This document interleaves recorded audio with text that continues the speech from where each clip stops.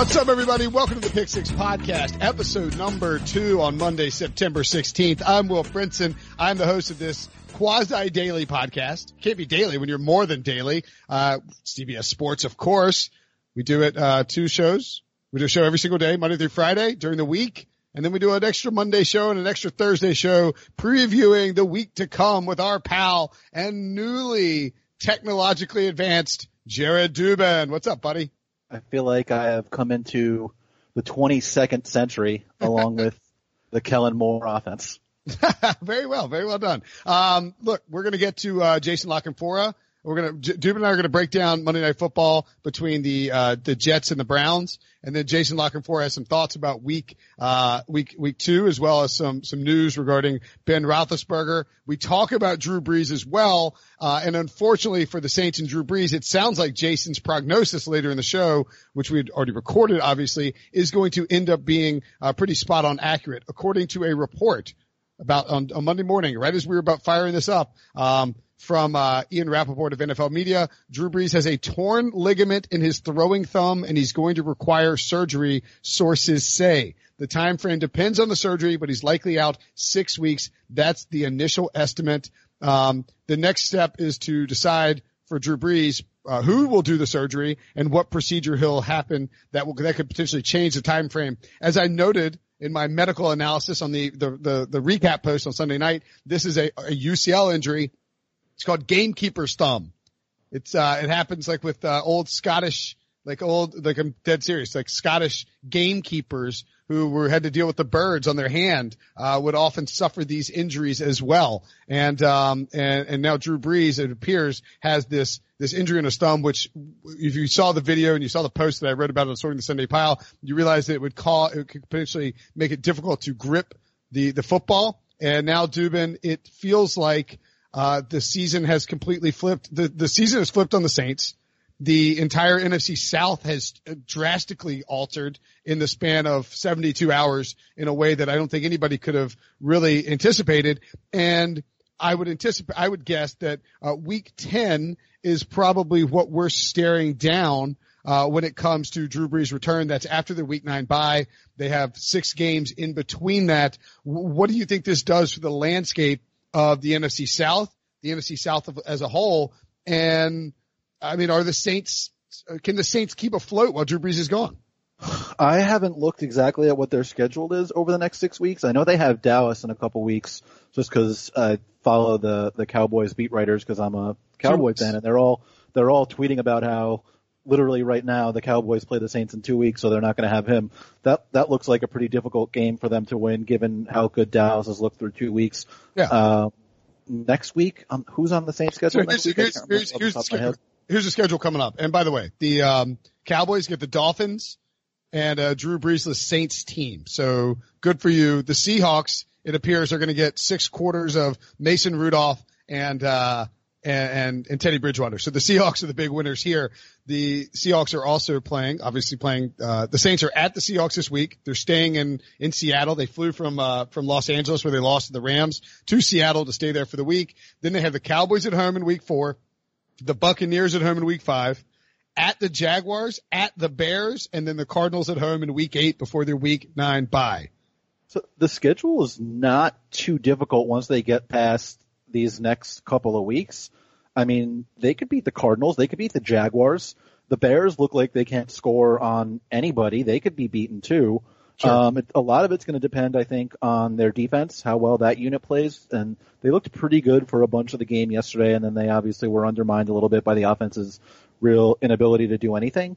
We're going to have to see a lot more from Teddy Bridgewater than what we saw yesterday during that game. I would imagine they'll tweak the offense a bit to play more to his strengths than what Brees does. That's an offense that doesn't do a lot of RPO and option type stuff with Brees out there just because they wanted to get the ball out as quickly as possible. You might have to play, to Bridgewater's ability to decide what he's going to do after the snap a bit more, where Brees is going to identify the guy basically just from looking at the defense. He knows where to go with it because he's so good at that.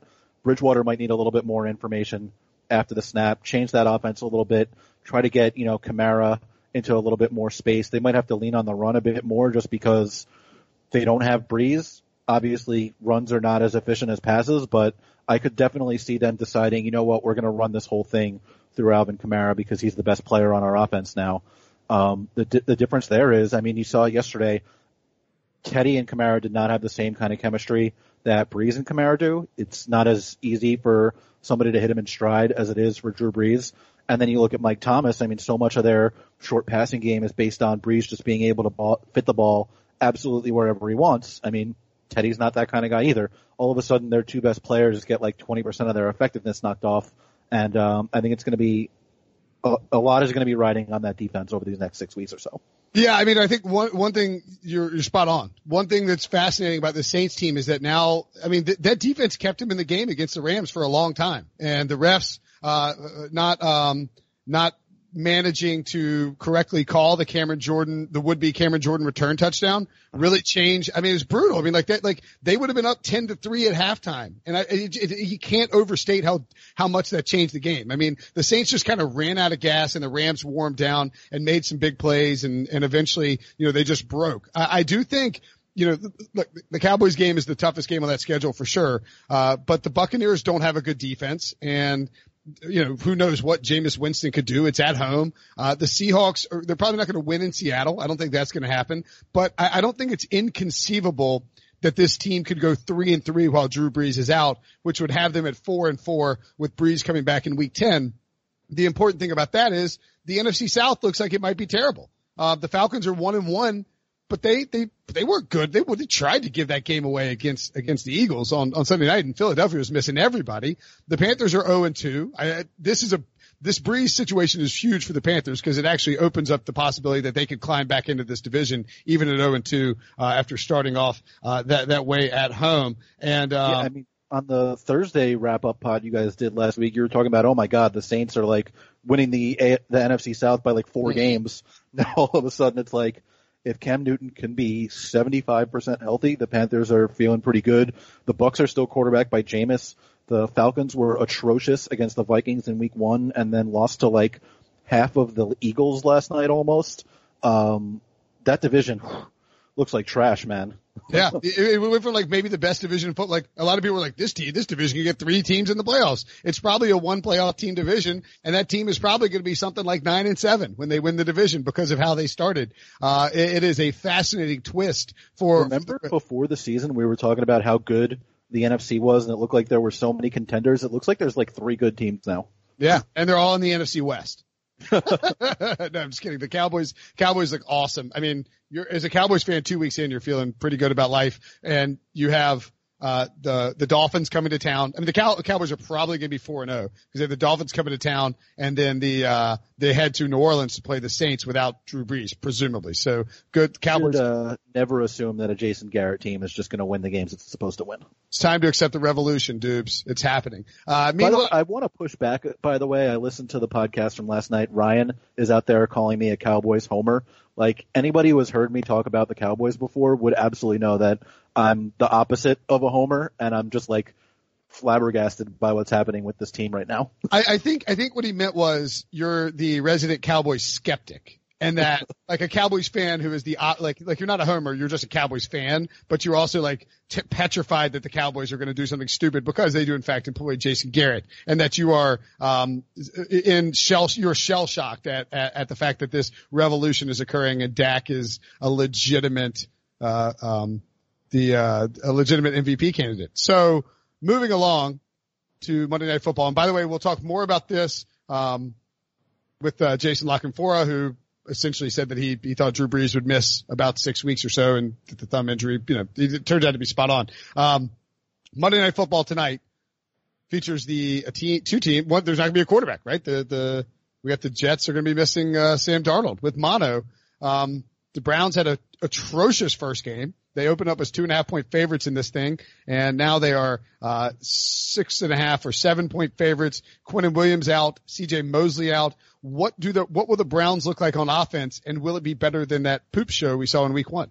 It almost has to be, right? I mean, no C.J. Mosley, no Quinnen Williams. The Jets' cornerbacks are like some of the worst in the league. I mean, that Trumaine Johnson signing that they had last year looks like an absolute disaster. He got lit up last week by John Brown. I mean, imagine how much fun Odell Beckham's going to have. Nothing is going to happen for this Cleveland offense, though, unless they clean up the offensive line. I mean, that unit was just, I mean, it was disgusting last week. The offense took 10 penalties. The offensive line allowed 5 sacks, and Baker got hit like a bunch more times than that. Like, maybe if Greg Robinson doesn't kick dudes out in the head and get tossed out of the game, that should help them. But I mean, it's difficult to imagine a team with a weaker pass rush that they could be going against. I mean, you look at this Jets unit up front.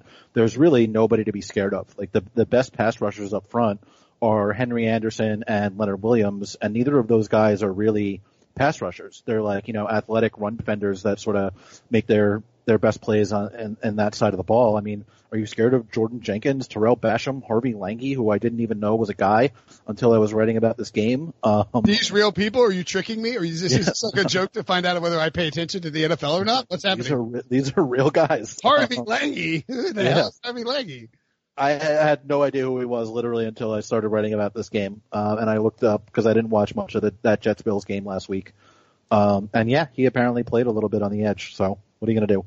So I mean, if they can protect Baker, let's guess where he went to school, because I don't know yet. I'm gonna. Do you know where he went to college? I found out. Do you know? Did you? I'm gonna say he seems like a Pac-10 guy, Pac-12 guy. Did he go to like Washington? Ooh, close. BYU. Oh, okay. Harvey Lange. Kind of close. Noted Mormon. Is BYU in the Pac-12? I don't know. Okay. I have no idea. I don't think so. No, it's not in the Big 12, but it's out west. It's in Utah. So we'll give you credit for that. This is it possible that Greg Williams, with his distaste for the Browns players, including Odell Beckham and all this nonsense that's going on with him, is it possible that he just we could see a situation where he just uncorks blitz after blitz after blitz on Baker Mayfield, right? And just tries to generate some kind of pressure and just tries to make Baker Mayfield make a mistake and is willing to give up a bunch of long touchdowns to Odell Beckham. That feels like a possibility. Yeah, I mean, well, that's kind of Greg Williams' philosophy anyway. He's like the blitz heaviest defensive coordinator of the last 20 years. All he does is send pressure from all different angles and play his free safety 45 yards off the ball. That's why everybody was like, what on earth is going on with Jabril Peppers these last couple of years? Because Greg Williams would play him literally 35, 40 yards off the ball, send 6 guys against the blitz, and then they would just give up slants and slants and slants. And do you know the one guy in the league you don't want to give up a slant to? That's right, Odell Beckham, who is going to probably torch Tremaine Johnson off the line. And if Baker could just get 2 seconds with which he can throw the ball, I mean, he should have a whole lot of fun operating against this Jets defense, especially if they start rolling safety coverage towards Odell, because then, they got Mosley out in the middle of the defense now. I mean, then David Njoku and Jarvis Landry are going to be wide open over the middle, and if they start unrolling that safety coverage, then all of a sudden Beckham is going to have a whole lot of fun against Tremaine Johnson. It's there's a lot of threats for them to deal with, and if the offensive line can hold up at all, they should be able to have a lot of success throwing. Interesting. What about when the Jets have the ball? Because it's going to be the Trevor Siemian show on offense. I can't. Yeah. I'm so excited. I just can't hide it. I'm about to lose control. Oh, sorry. That was meant to be monotone. Get it? Oh, God, I'm going to hell. Anyway, what are we? I mean, look, the last time we saw Trevor Siemian as a quarterback, he was so bad that he got benched for Brock Osweiler. That was 2 years ago in 2017. He hasn't taken a regular season snap since then. He's basically, it's like if Alex Smith checked down 25% more than Alex Smith actually does and also was extremely turnover prone, that would be Trevor Siemian. Less athletic, more turnover prone, more check down happy Alex Smith. What's the over under?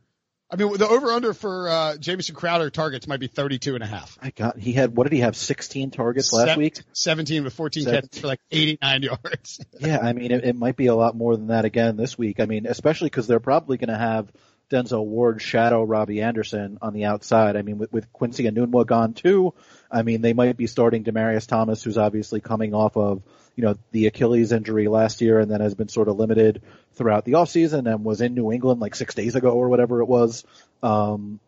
if Denzel Ward takes out Robbie Anderson, I mean, it's basically just going to be Jamison Crowder and Le'Veon Bell underneath. I mean, they're still missing Chris Herndon also because he's got 3 more games left on his suspension. It's really hard to see how they're going to move the ball through the air, given that, Ward's probably going to take out their most dangerous receiver. That sort of eliminates the deep part of the field that Simeon doesn't really like to throw to anyway.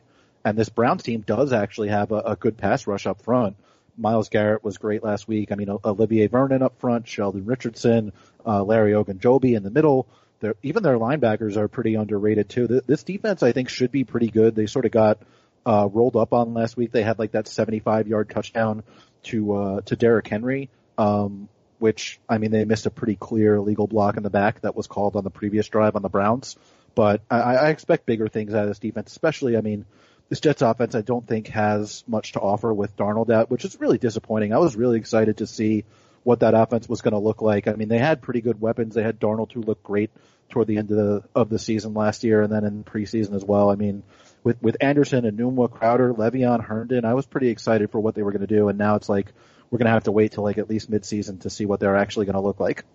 Yeah, it doesn't feel like this offense is going to do much. What would you say the most likely outcome of this game is? I mean, look, if the Browns are anywhere near as good as what we thought they were going to be, I mean, they should win this kind of game going away. It's a Jets defense that's missing, 2 of its best players up the middle. They should be able to have success running. They should be able to have success throwing. And then, I mean, the offense, you're talking about a team that's missing its possession receiver, missing its quarterback, missing its dynamic tight end. They should be able to lock down on defense too. I mean, I would imagine Le'Veon Bell is going to see like 30, 35 touches or something like that just because they're going to try to put the entire game on his shoulders and be like, go make something happen. But you should be able to key in against that. I mean, he's an unbelievable player, but if he's really the only guy that's a conceivable threat, you should be able to figure out how to stop him. I think the Browns should win this one going away, but I thought that last week too, and they came out and they didn't really get stomped until the end of the game, but, they couldn't beat a Titans team that, I mean, yesterday didn't look too good against the Colts, so. All right, let's hypothetically say that I've got the Browns -2.5 and jumped on it when the line first came out. Would you also take the Jets +7 as a little window, or would you ride out that Browns -2.5? And let's say hypothetically that I've got 4 units on it, so would prefer not to, lose all of them. Yeah. I mean, hypothetically, I think I would still be pretty comfortable with the Browns. Like, it just seemed like, granted, I think I've been wrong about like every game that we've previed on the podcast so far. What are you talking about? You've been great. Are you serious? Well, yeah. I was wrong on last Thursday. That's fine. Everybody was wrong about Thursday. Cam was a shell of himself. No, but we didn't know that was coming. I mean, yeah. Cam was a shell of himself, and the Panthers could have easily won that and covered that game. I know that like that seems like insane hindsight analysis. But I mean, they had the ball on the 4th and 1 inside the 5 with a chance to win the game, and that was after making a ton of stupid plays throughout the game. I mean, I think it was just a weird week 2 game. Anyway, you were anyway. I think I would still be pretty comfortable with the Browns. Okay, what would you take if you were? Let's look at the what's the over under here. If you had let's say you had Browns -6.5 at -115, which means it's probably going to get to 7. And then the over under at 45. What do you think about that?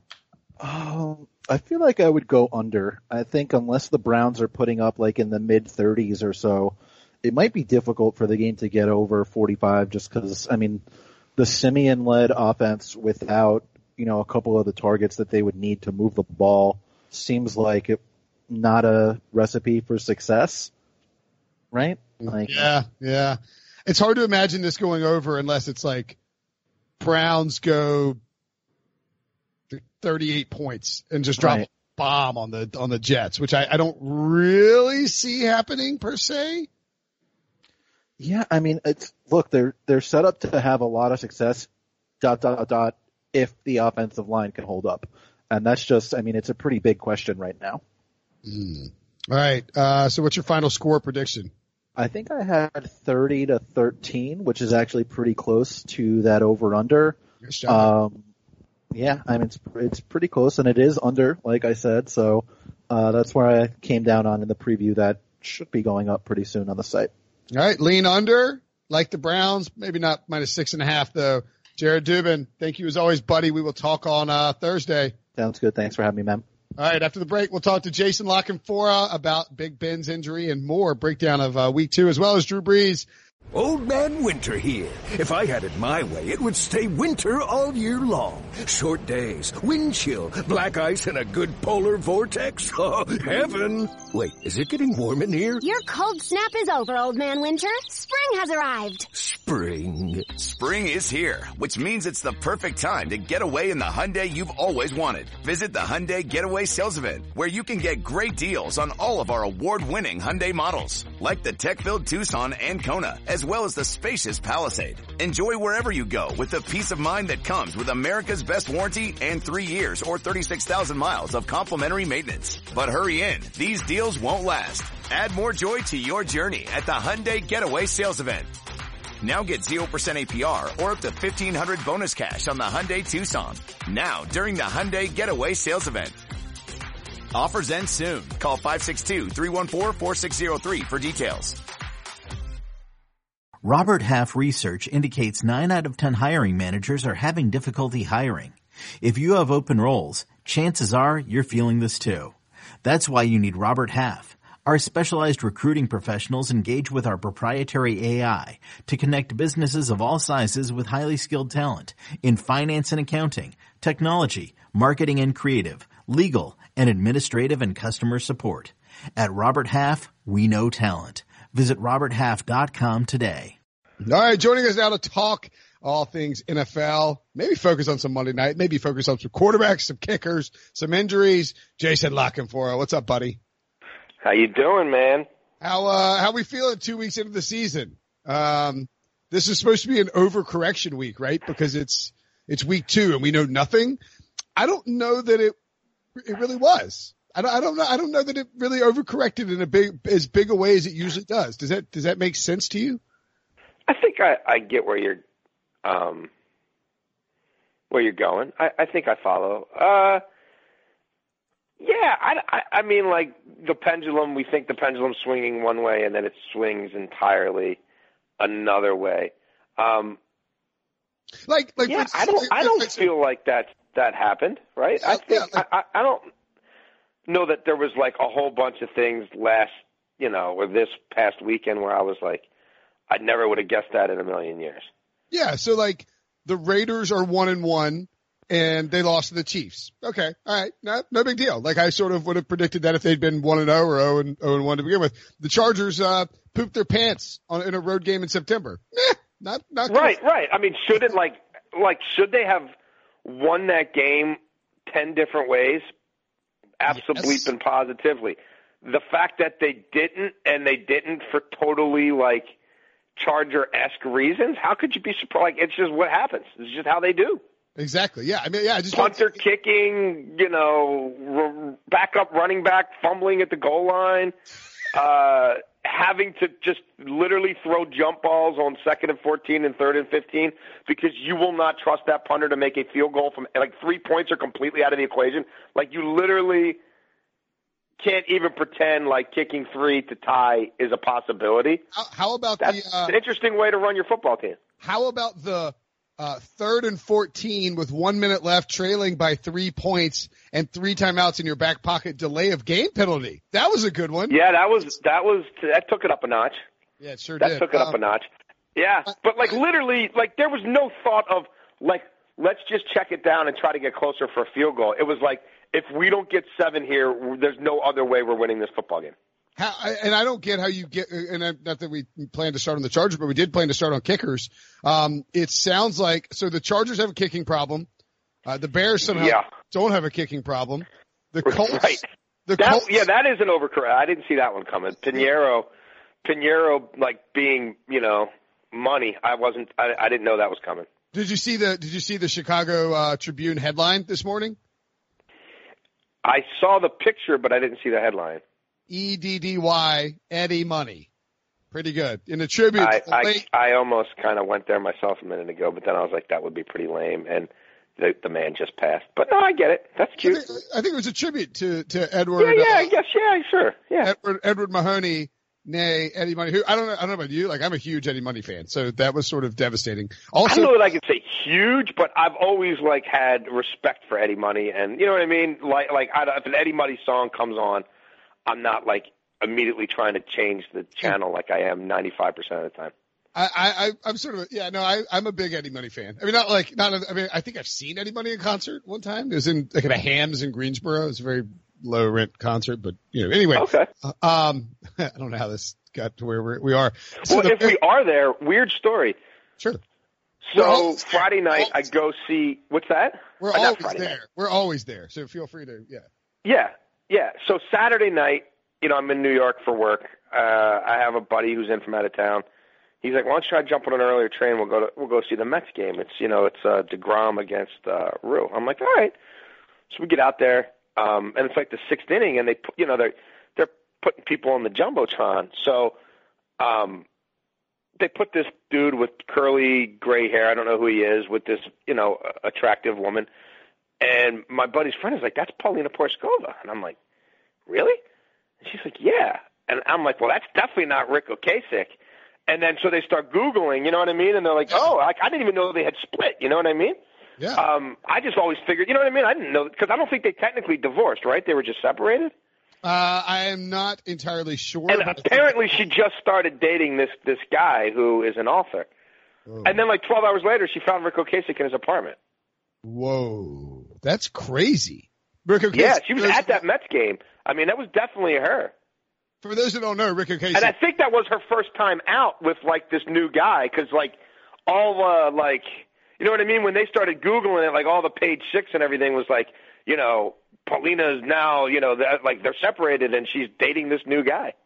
Wow, yeah. It looks like May 3rd, 2018, they separated. Okay. Huh. Yeah, I wasn't aware. They've been, I wasn't either, but that is, they've been married for 28 years.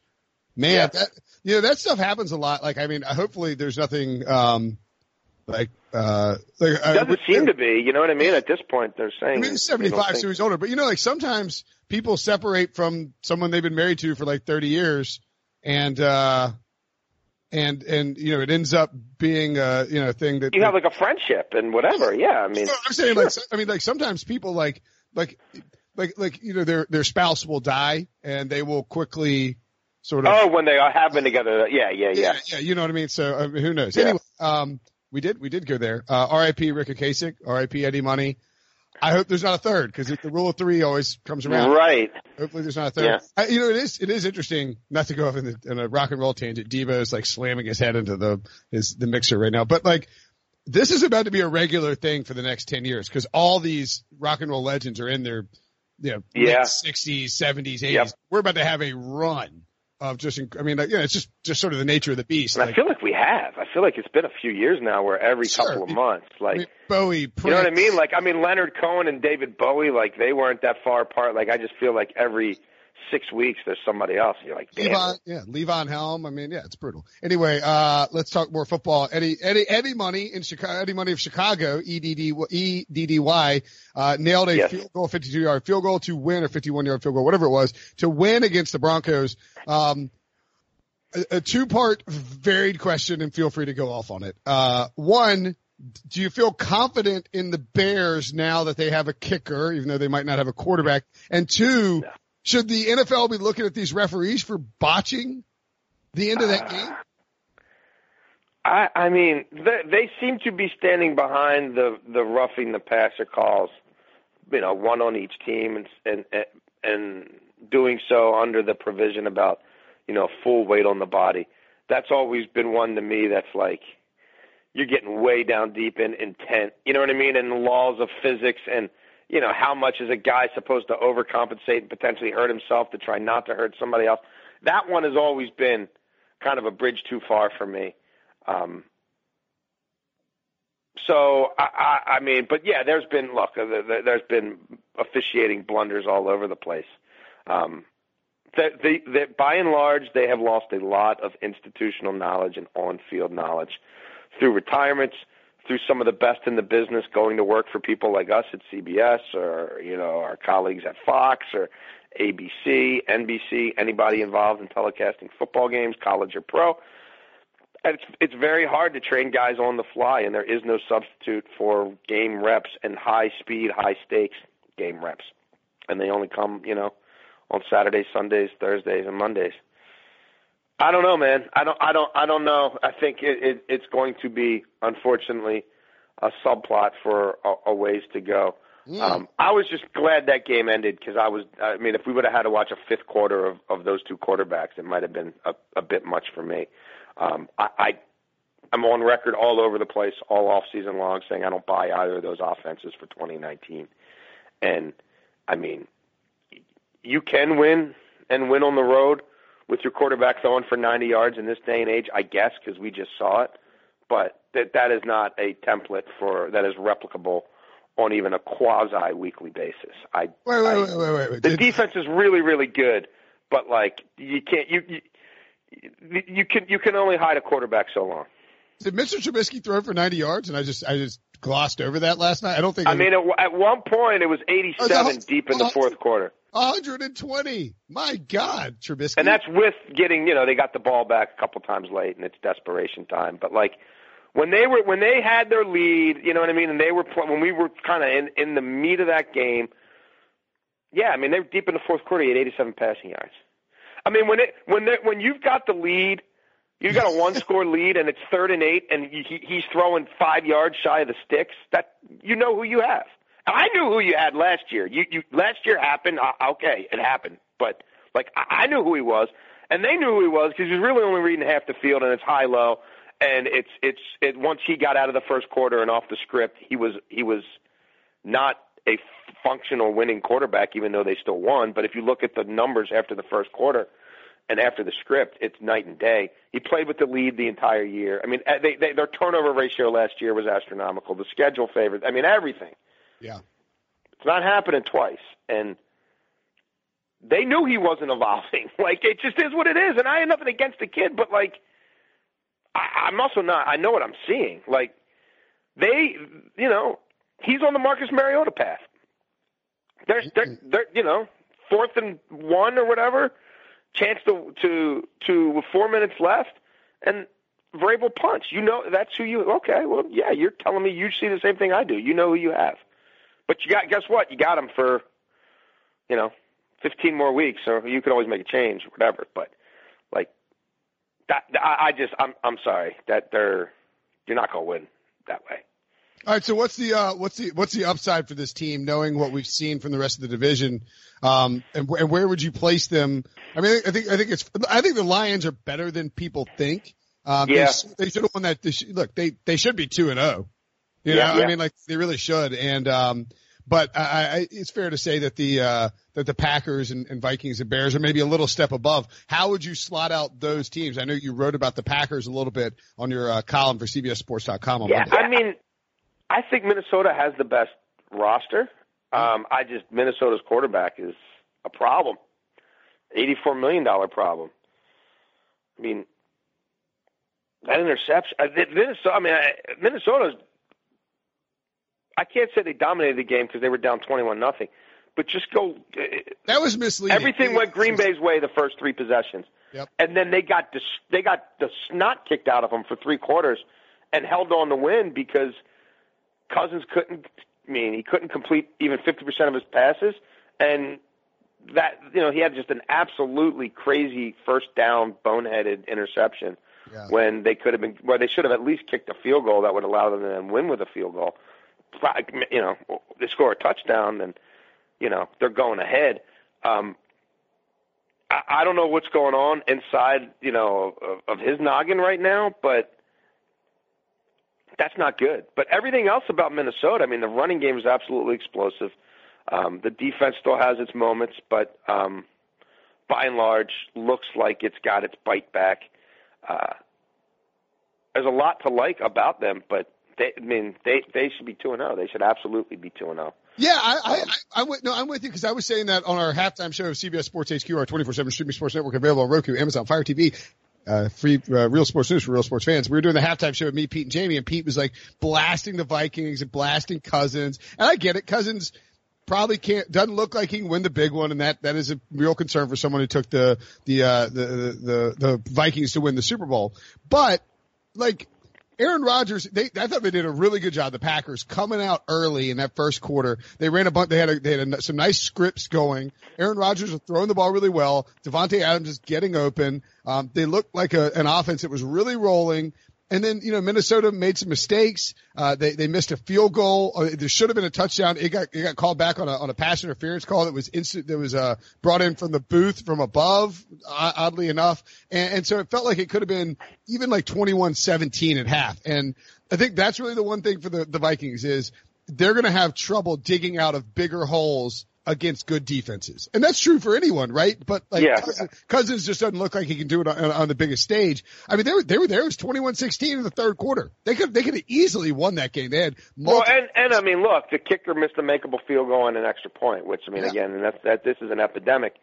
But they left 4 points on the board and then they intercepted in the end zone. So I mean, I broke it down. The first 3 drives, you had the missed field goal.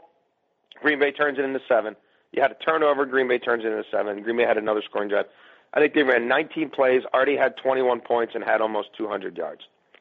They ran 50 plays the rest of the day for like 130 yards. I mean, it's hard to do. Did you feel like they were like 3.5 yards per play over the final, 3 quarters of that game? Like, did you? I mean, Minnesota's got a nice defense and all, but you got a $35 million quarterback. Like, come on, man. Did you feel like that was them sort of trying to shell up and just run the clock out, or was that just stagnating? I think they got locked down.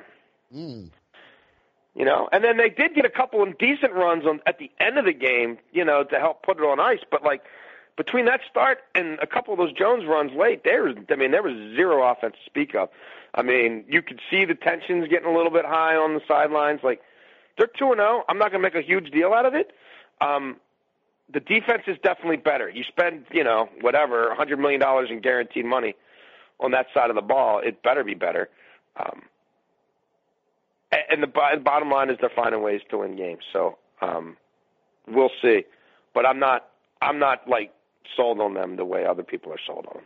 Yeah, Packers first 3 drives. In terms of being a team that can win multiple games in January, I'm personally not ready to say that yet. Is this from your column? Packers first 3 drives, 21 points, rest of the game 0, 176 to 159 in yardage, 146 passing yards the rest of the way. Yeah, that's a little bit of a red flag. By the way, Matt LaFleur, I saw this friend of the program, Peter Schrager, tweeted out that Matt LaFleur, Kyle Shanahan, and Sean McVay, all 2-0 to start the 2019 season. The Redskins, who employed all of those guys in 2013, are 0-2 with a bullet.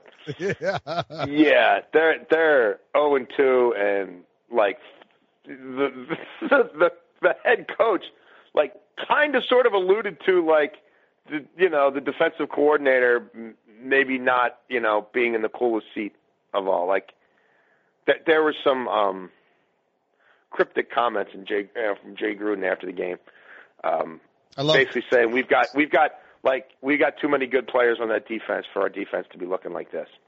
I love cryptic comments. It's always fun. So and to me the 49ers are flying totally under the radar, and which is probably good for them. I mean, they lose lose Staley for a couple of months.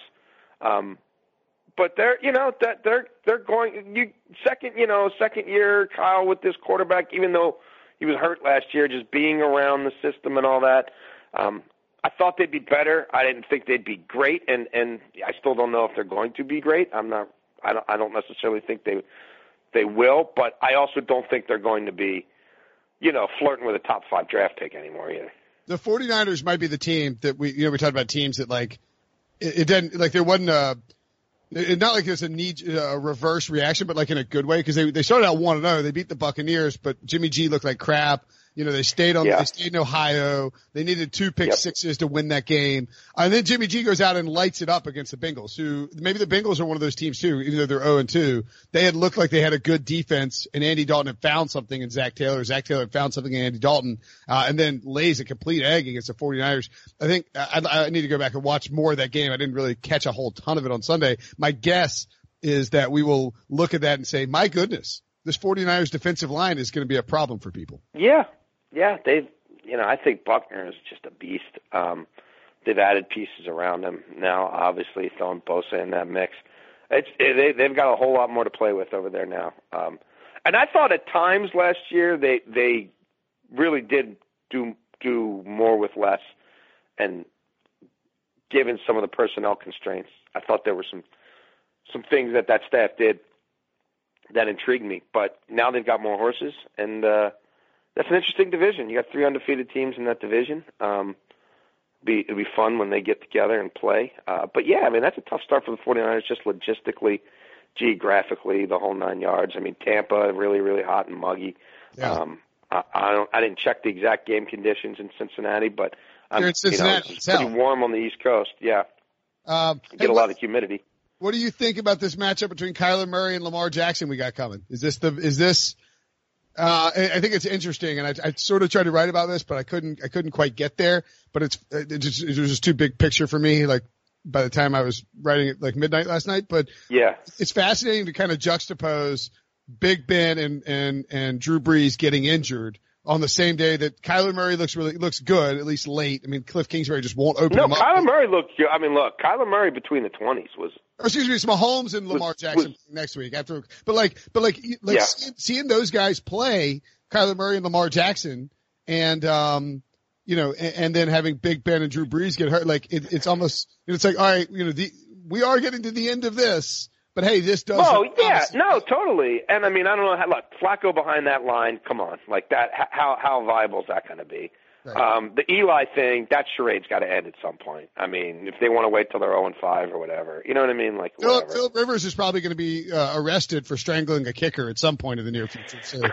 Yeah, but it was. I mean, even look. I mean, I'm still not going to go crazy about Gardner Minshew, but like he ran around, made plays, didn't hurt his team. You know what I mean? Like Mason Rudolph came in that game. And that Steelers passing game was dormant for 6 quarters under Ben. Like, it was whatever you want to say about it, it was nothing downfield. It was nothing outside of occasionally force-feeding Juju. It was nothing. And Rudolph got him back in the game, and all of a sudden you see Washington a little bit, and there was some life there. Is it sustainable? I mean, I don't know. But, yeah, I mean, there seems to be, that continued movement afoot. And a changing of the guard, even Vinatieri hitting the wall. You know what I mean? It did feel a little bit like some doors closing, some doors opening around the league, like that kind of weekend. But Murray and Jackson was a lot of fun. Red zone problems for Cliff Kingsbury, and I get it. I mean, but what's that? Why is he kicking on 4th and short inside the 5? Go for it, man. You got to. Yeah, no, I don't. Look, I'm not going to defend that stuff, but I'm also not. I'm not going to. I'm not going to kill Kyler Murray for not making plays in really tight spaces with what's still an emerging supporting cast around him. I mean, I was super impressed by the kid. I mean, Baltimore had to bring numbers and bring big numbers to even try to rattle him because they couldn't do it straight up. And then when they did that, rather than flinch, he picked them apart. And that is for Baltimore. I mean, I've been saying this forever and writing this forever. Like anybody who's worried about Lamar, you're missing the plot. They're going to be a handful in offense. Can anybody other than Matt Judon occasionally sack the quarterback for them? Right. And we saw against a pretty good quarterback. Like Kyler Murray's not a great quarterback yet. He is going to be a great quarterback, and he's already really good. And so you saw, against Miami, they had their way because that's just Miami has no offensive line, and the quarterback can't move anymore. But, Lamar already started showing it. I mean, I'm sorry, Kyler already started kind of showing, well, here's what they really have to do to get pressure. And when they do that, if you read it correctly and if you shift your protections a little bit, you can gut even what on paper looks to be like a great secondary. Yep. We'll see what Andy Reid and Mahomes do next week. That's my one sort of critical area with Baltimore is pass rush. But I was super impressed with Kyler Murray. I mean, that's Baltimore's home opener. The people were actually into the game. It was a tough environment. They got down early. Baltimore's offense in the first quarter looked unstoppable, and the kid never rattled. Nothing Baltimore threw at him rattled him. Protected the football, spread it around, burned them in the blitz 3 or 4 times, got big chunk yards, wasn't looking to run until he had to. Understands the limitations of his size and how to move around, arm angles.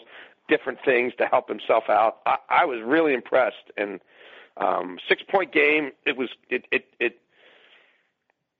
I mean, yeah, they go for it on fourth and pick it up a time or two. I mean, that became a winnable game for the Cardinals under difficult circumstances. So that kid really impressed me. And Lamar, if he stays healthy, he's an MVP candidate, period. Yeah. Oh, yeah, I think right now 1 and 2 MVPs. It's 2 weeks in, so I'm not making a definitive case, but it's Lamar and Dak are the two guys out of the gates. Really quickly, I know you got to run in a second. Actually, I'm okay. I don't have to do that thing today, so I got a few more minutes. Let's do 5 more minutes because I want to ask you about I know that it's fluid, and I know that we're recording this at 10 a.m. on Monday, and the podcast will be up around lunch.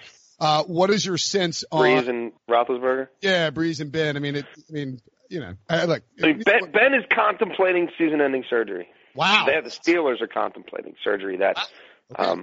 This would be multiple months. I mean, this would be significant. Okay, just for clarity, can we, after we get done with this, write about this for the podcast? Like, you don't mind reporting on the podcast? Have you tweeted this? No. Okay. Right. No. I mean, if he gets this procedure on his elbow, it sounds like it could, it's going to wipe out a lot of the season, if not all of it. Okay. This would be a Tommy John surgery, right? Because it's the UCL. I mean, yeah. I mean, it would be a shock if it didn't wipe out. I don't know. It's around that area, in the ulnar nerve. I don't, I'm not going to sit here. I don't, you know what I mean? I don't have the full diagnosis. Sorry. I didn't mean to back you into a corner, but it is. Yeah. No. I'm not saying you. No, I just. Yeah. It would be a significant procedure. I don't know about the exact Tommy John timeline. If it's exact, you know what I mean? If it's everything that Frank Jobe did with that, to sort of really change the history of sports medicine. And certainly extend baseball pitchers' careers in ways that nobody really fathomed before that. But it's that sort of an injury. And it looked like when he grabbed his elbow, it looked like a baseball injury. You know what I mean? It's like I've seen that reaction hundreds of times before. Not, but usually it's on the baseball, usually the guy standing on the mound. Yeah. No. When I see it. You see him grab his elbow. Yeah. And he points to the manager. 2 minutes later, he's walking off the mound, and then 12 hours the shoulders slump down, and he's going straight to the MRI. Yeah. And then 12 hours later, it's like he's going to go see Dr. James Andrews for another a second opinion, his season's over. Yeah. And we're not saying that's where Ben is, but right. But this is not like you know what I mean? This isn't like a little minor scope, and you're back in 2 weeks. That's not that.